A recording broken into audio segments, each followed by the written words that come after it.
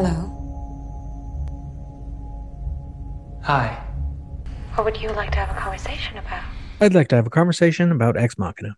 Hello, I am Professor Robert E.G. Black, and this is Minutia Ex Machina. With me today is Tyler Boudreau from Wildcat Minute. Welcome. Howdy. How you doing? I'm doing good. Now, you haven't been on this show before, so I'll ask up front, when did you first see Ex Machina? I first saw Ex Machina a few years ago. I don't remember. Certainly no earlier than 2014 or 2013 when it came out. Right. But probably sometime when I was It'd be in college. impressive if you saw it before that, though. It didn't leave the biggest impression on me. It was weird because 2013 and 2014 was kind of like a beautiful time for independent movies like this. Yeah. I was just thinking about the 2014 movie Frank, which also stars Donald Gleason. And that was around the time when I was like 16 and I was like getting into films. And so a lot of the movies from that time was when I started hearing about these like more independent, more like award-winning festival circuit movies. And Ex Machina was definitely one of those that I was like, every time I'm listening to a podcast, it comes up. I got to watch it. And then I watched it once and I thought it was really good. And then I just watched it last week to get more prepped for your show. And I thought this is incredibly well made. Although I'm curious, as our conversation goes, I don't think it's as philosophical a movie as it as it gets talked about. I'm not sure, though. I think there's a mainstream audience that has seen this and they will see it as a very like philosophical, very thought-provoking and everything. I think if you watch a lot of movies like this or indie movies, this came out from, A24. If you watch A24 movies, it might not feel as much that. Yeah, I get that. Oh, I just wanted to say philosophical, like the Groundhog Phil, but that'll come back later. Yeah, and I get that a lot. I recently saw the new David Cronenberg film, Crimes of the Future. Yeah. And I go to the independent movie theater regularly at this point, and I was like, that movie, it wasn't weird enough. It wasn't fucked up enough. I was expecting more. Right. From what I'd heard, I thought it would be more. I really liked it, and I thought it had something to say, but I think it got bogged down in its own, like, shocking some of the audience. I wasn't shocked by it, though. Yeah. I wasn't that shocked. I mostly just liked Viggo Mortensen like vibrating in a chair. To me, that was the most effective thing in the movie. It was just like him trying to eat breakfast. Yeah. And then when I was watching Nope, I was like, this is the proper amount of fucked up. I haven't seen that one yet, so you'll have to let me know. I still don't go to theaters very much yet. Okay. But anyway, I'm breaking your format. What should we talk about? Oh, we'll talk about what we talk about. But we are in minute 28 of Ex Machina.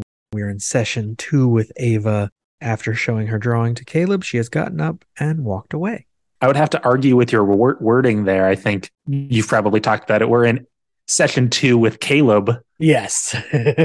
Even more so than the first one. Yeah, this is her. He's stuck on a chair in a little tiny vestibule, and she gets to walk around and control his perspective very much. So this session is when she showed him a drawing? Yes. Okay. They all blur together in my brain, but definitely the main thing I wanted to talk about in Ex Machina, especially on the rewatch, was viewing it from a lens of Ava has all of the agency.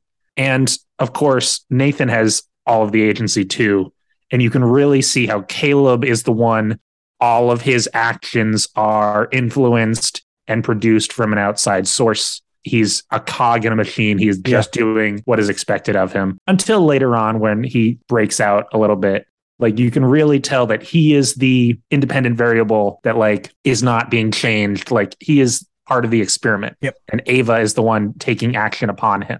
Yeah, I think at this point in this conversation, it feels like she still doesn't quite understand why he's there, but she knows something is up because this new person has shown up and wants to talk to her, and she's feeling him out. And in this minute, she outright asks him questions about himself. You said it's a session with Caleb. Yeah. Have you ever heard of the Benjamin Franklin effect? I'm not sure. It goes up by this name, but it goes by other names too. It's a psychological cognitive dissonance effect, which suggests that people are more likely to feel positively toward you or do a favor for you, not if you give them favors, but if you ask favors of them, right? Huh. It's the idea that, oh, I drove you to the airport. I must have done that because I'm your friend. And now I'm more likely to do you a favor again. as opposed to, oh, I like that person because they drove me to the airport that one time. Okay. It's kind of like a business selling tactic, right? Yeah. You get someone to like do you a favor and then you can start asking them for more bigger things. Yeah. But you can see Ava, it's not like an exact recreation, but you can see her kind of putting her needles in Caleb here because she's asking him to share about himself, not because she wants this like two-sided thing to be fair, but she knows that he's not going to fall in love with her like she needs him to do if he keeps asking questions about her, right? Especially in that kind of gendered way where if you get men talking about themselves, it could just keep going. Yeah. But she knows that she needs to make him share about himself and kind of dig down emotionally. And that will access that sort of emotional center of him, which will get him to fall in love with her. Yeah. Which is part of that whole agency thing. Right. And part of like going into this session, the last thing Nathan asked Caleb is the question is now, how does she feel about you? And he like set up Caleb and sets up us for this conversation, which now as this minute starts, she starts with the question, do you want to be my friend? She's actively making him think about what he wants from her. Yeah. Because she doesn't know or she knows and wants to manipulate it. The cool thing with this movie that I like is that so many of these scenes work regardless of who's being manipulative or not. Yes, I agree. Like she could be entirely cognizant of what's going on or she has no idea. And this conversation goes the same way. Yeah. And that's why I think this movie works so well. It's kind of like The Sixth Sense, right? The first time you watch it, you're like, oh, wow, I'm going on this journey. And the second time you watch it, you're like, I know. Yeah. I know what they're doing. And so it's like you said, it's fun from either direction. Yeah. I wanted to talk about some of the like simple directing tactics that I saw that are kind of breaking this down a little bit. Okay. I don't know how much of that you like to do. I love that stuff. I'd say as it comes up. I mean, at the beginning of this minute, we've just been on the same shot for a minute and a half, I think it is, of Ava. Yeah. A dynamic shot of Ava. Yeah. Right. Because it's always like a flat shot of Caleb. That's one of the things. You always get a flat shot. It's usually looking down at Caleb, usually looking up at Ava. That's one of the big things that you see in this minute. Caleb will have a flat angle that doesn't really change, whereas Ava, the camera's moving along with her. Yep. And the big thing that I think is really relevant in this minute, because it most establishes the themes that they're going for here, are you very often are seeing Ava and her reflection. Yes. You almost never see Caleb's reflection in all of this glass, despite the fact that, you know, glass works both ways. Yeah, the camera is set up so that he is just him in a box. Whereas she is moving around, she's got a reflection. She's gets different camera setups. Even when she passes him up, the camera stays in the same place for him, and he's got this awkward sitting backward kind of angle. Yeah. Where he's trying to look at her off to the side, and it's weird. And from the Turing test angle of the interpretation of the movie, right? If Ava's the one who's capable of self-reflection and self-acknowledgement, that proves her as more human, more having agency than Caleb, who's kind of trapped. He's not capable of thinking outside of himself. He is the chess computer that's only playing chess. Yeah. To use the language of the movie. He doesn't comprehend what else he's doing. Yeah. He thinks he's there to do a single task, and he's going to do that. They're all playing around him. Yeah. Different games. That was all I got in terms of like the filmmaking. Yeah, because it's here that we cut to Caleb as he says, of course. And then her off screen, she's like, will it be possible? Why would it not be? And that's when we cut to the angle on her and her reflection in the glass. And so she speaks and she's walking over the side of the vestibule. She's walking around him. He's now the subject visually, even if it wasn't obvious before that his box was so much smaller than hers. Yeah. And then she says, our conversations are one-sided, which I would nitpick. They haven't really had conversations, but okay. This is only the second, and the first one lasted about 2 minutes. She says, you ask circumspect questions and study my responses. And that's when we get the angle on him from the side, and she is reflected in the glass on this shot. Later, she won't be, even though she should be, which I think was just a practical set thing. Yeah. But I did notice it. Yeah, you don't have to cram it into every single shot. No, I think this set didn't have a movable wall behind her, so she just had to get out of the way when the camera was right next, pointed at him through the glass. He says, yes. And she says, you learn about me. and I learned nothing about you. And so we have a shot past him where he's definitely bigger than her in the shot, but she's clear. He's from behind. Forces our perspective. Yeah, there's something there about how it starts like as an over-the-shoulder shot of Caleb where you can see Ava in the background, and then it goes out a little bit and he becomes more detached in the shot, and it's less about us being in his perspective and more about us understanding the whole perspective of the scene. But sometimes it's just a new shot because you need a new shot. Not every shot has thematic reasoning behind it. And having previously covered Annihilation and Annihilation Minute, Alex Garland has a tendency to set up very similar angles where it will kind of arbitrarily cut between them. Yeah. Where you'll be close to someone and then suddenly it's the same angle, you're just a little bit farther away and there's no reason to it most of the time. Yeah. I think it works in this minute. Yeah, it does work really well. Just to balance between the intimacy of the characters and the understanding of the space is usually what you're doing in this sort of shot. If you have two people sitting on steps, you want to see the close-up of the two people talking, sitting on steps. But then you want to see the far away shot of like the hustle and bustle of the city around them while these two people are having an isolated moment on the steps. Which there's no hustle and bustle because they're in a closed space here, but you still want to give us some context. Remind us. He's in a glass box. She's walking around. And she's the one she's taken over this conversation. She stops and turns back the other direction. And then she says, that's not a foundation on which friendships are based. Yeah. But it is kind of like a weird dating quirk of like, okay, I've been doing all the talking. Now you need to start doing the talking. Yeah, but it's true. Yeah. If one has been doing all the talking. Yeah. And this is where we get that shot of him where he's kind of turned to look at her, but he hasn't really moved. And so he looks kind of uncomfortable and awkward. In general, it's just her impressing her humanity upon him in the sense that like, hey, you know that this isn't an interview. This isn't a test. This is two people talking like people should talk. You somehow have forgotten that or never knew it in the first place because you asked me these questions and you think you're prompting me. And so she's turning around prompting him, right? It's that same thing. Which amusingly is the same thing Nathan has been trying to tell him, to stop being technical and just have a conversation. Yeah. Caleb can't not do it. In the script, it says Caleb is taken aback, aware that the AI has just wrong-footed him on a point of argument. Yeah, she kind of caught him. Do you find Domhnall Gleeson's acting to be especially like woody in these interview scenes? Yes. And if this was the only movie I saw him in, I'm not sure I would necessarily think he was that great an actor. You'd rather see him huxing it out there? No, it's not that I want to see more. But because I've seen more, I know he's doing this on purpose. Yeah. And that Caleb is this guy who is too stuck on doing the task that he has been told to do and forgetting that he's talking to this amazing robot woman and this genius scientist guy who he should be having great conversations with and having a good time. And he's not enjoying it. One has to wonder how like programmers and computer scientists think of this movie. Yeah. Because in one way it's like, yes, it's kind of showing the possible extents of that field of work.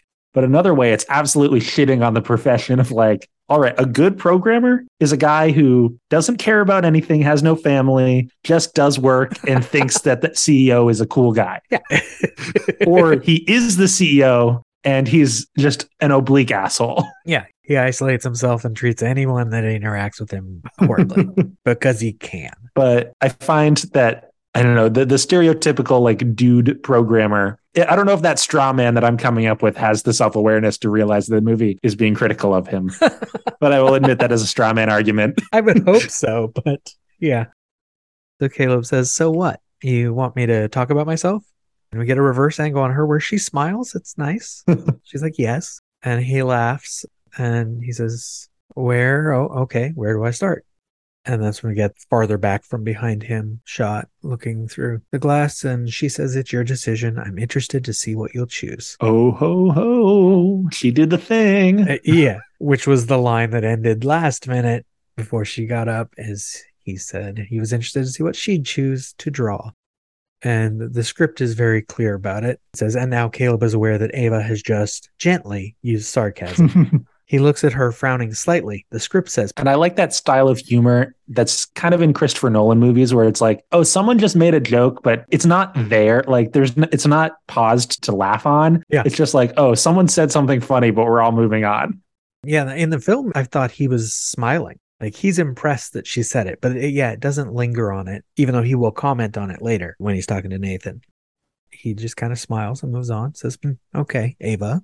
And he looks down before continuing, which I thought was, whether it was something they were told to do, it's interesting that Donald and Alicia both do the same move, where they will look down to think about what they're going to say. Well, you look down if you're telling the truth, you look up if you're lying. I'm not saying it's that. It's just like they're both putting thought into it, and it implies that she is also thinking about what she's saying. It's not just programming. Yeah. Or it's programming for both of them. But I'm past that topic. I've moved on. It's just so funny because, as I'm sure you're about to say, the first thing Caleb says is, well, you know my name. Right. And, and then he says how old he is, right? Because that's what she said. Yeah. That's what she said. Like, he can't think of anything to say about himself other than just the most fundamental, like, I am Windows 11. I was founded in 2019, right? Like, he doesn't have anything about him personally or emotionally. No. It's his age, his name, and where he works, his function. Yeah. Then I work at Nathan's company, which is, he's also not giving us any information for us either. We aren't really learning much about him yet. Next minute, we'll learn something. Yeah. Because he talks about his parents. But it's his name, which he doesn't even say again, his age, and then he's talking about Nathan. Yeah. So his information about himself is about Nathan. And again, he can't help but follow it up with a question. Do you know what his company is? Something about calling it Nathan's company as opposed to like the name of the company. Yeah. Or, I work at my work in a sort of, labor solidarity thing, right? The employees own the company as much as the CEO, but he's taking the agency away from himself. It's Nathan's company, not his job. Yeah. That's where the minute ends, is he's saying, do you know what his company is? So he again turns it into a question. He can't have a conversation, whether that's because he's an android or he's autistic or just, I don't know, an introvert or something. I mean, I think it comes down to the fact that, like, as is later revealed, Nathan specifically chose him for this function as the best possible person to manipulate for this job. I think it's because he was orphaned as a teenager and injured as a teenager, and his life has come to have this singular purpose, and that has severely affected his mental awareness of himself. Definitely. He's clearly a workhorse who doesn't really have anything else to do in his life. I think he says something about his apartment being small, right? You can imagine, and it's right next to his work, right? Like, he doesn't care about having if we saw his apartment, I'm sure it would look very similar to the room he's staying in, just bare bones, nothing in it. Yeah, probably a couple posters that he thinks gives it personality. Yeah.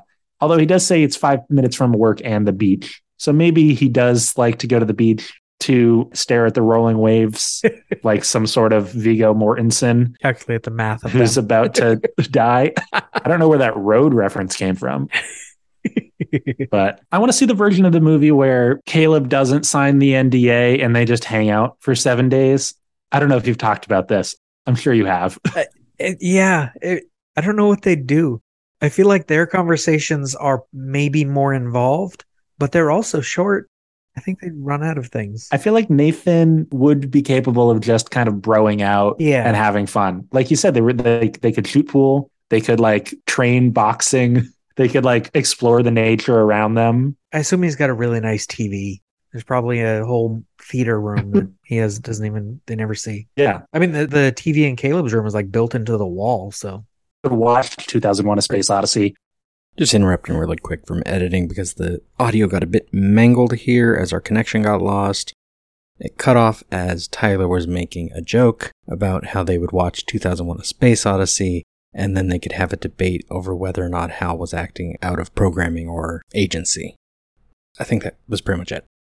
Back to Tyler. Actually, I make that joke, and that's one of the things I wanted to talk about while we're still talking about Ex Machina here. Okay. Because I was watching the movie on the rewatch through the lens of Ava is the one with all of the agency here. Right. But I think the argument still stands that she is just acting out of a survival instinct Everything she is doing is just, what can I do to manipulate this person to get out of here? And it feels very similar to the 2001: A Space Odyssey Hal argument of like, is he actually doing something because he wants to, or is he just scared that he's going to die and therefore acting out of his own self-preservation tactics? Yeah.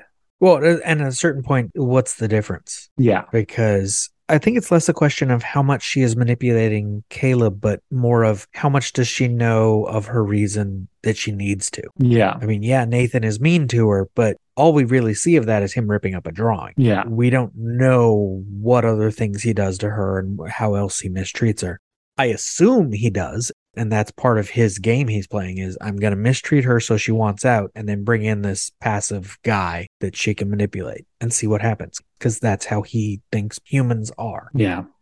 You're right. But the kind of blending of the two again supports the supposition that this movie doesn't actually ask a lot of philosophical questions so much as answer them. No. Which I think is a fine thing for a movie to say. It was just like, this is what it would be like. This is the world that we are presupposing. You can go home and argue about it, but the movie has the answers. You just need to be smart enough to be able to fill in the answers. Yeah. Which I think we are. Last week, me and Austin were talking about Westworld, the TV show. And part of that as well is if you create these robots that you then constantly abuse, you're creating a situation where if they ever become aware of what's going on, they're going to want out. Yeah.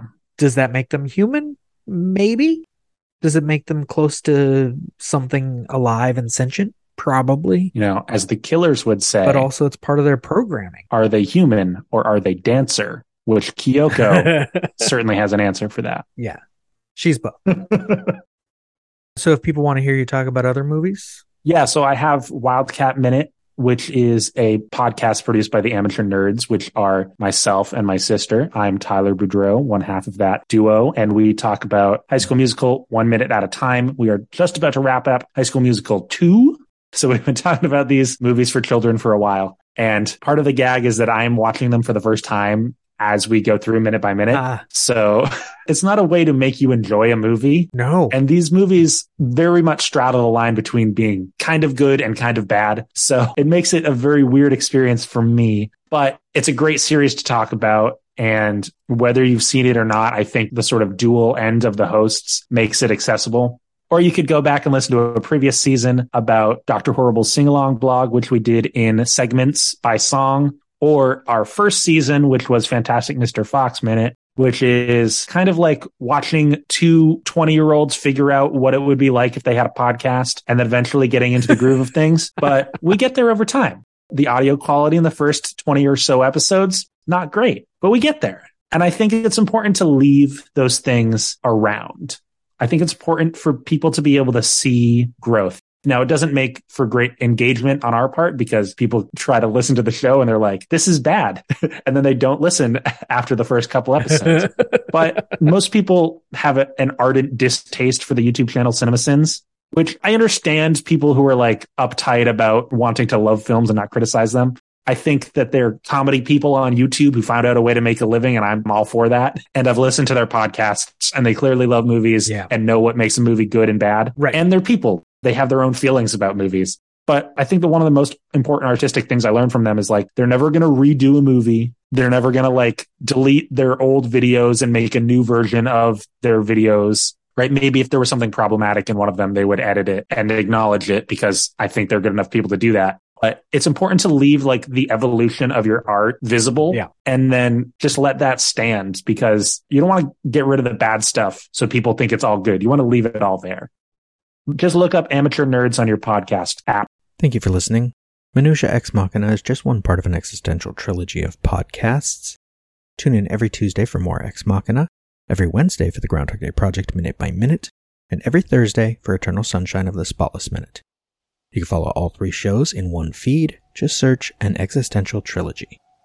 Follow this show on Twitter at XMinutia, Instagram at Minutia_X_Machina, or Facebook at Minutia Ex Machina. This has been a production of Lemming Drops Studio. You can find links to more at lemmingdrops.com or join the Facebook group Lemming Drops Studio Tour. Also, you can support all my shows at patreon.com/lemmingdrops. Until next time. What imperative does a gray box have to interact with another gray box? Can consciousness exist without interaction? The real test is to show you that she's a robot and then see if you still feel she has consciousness.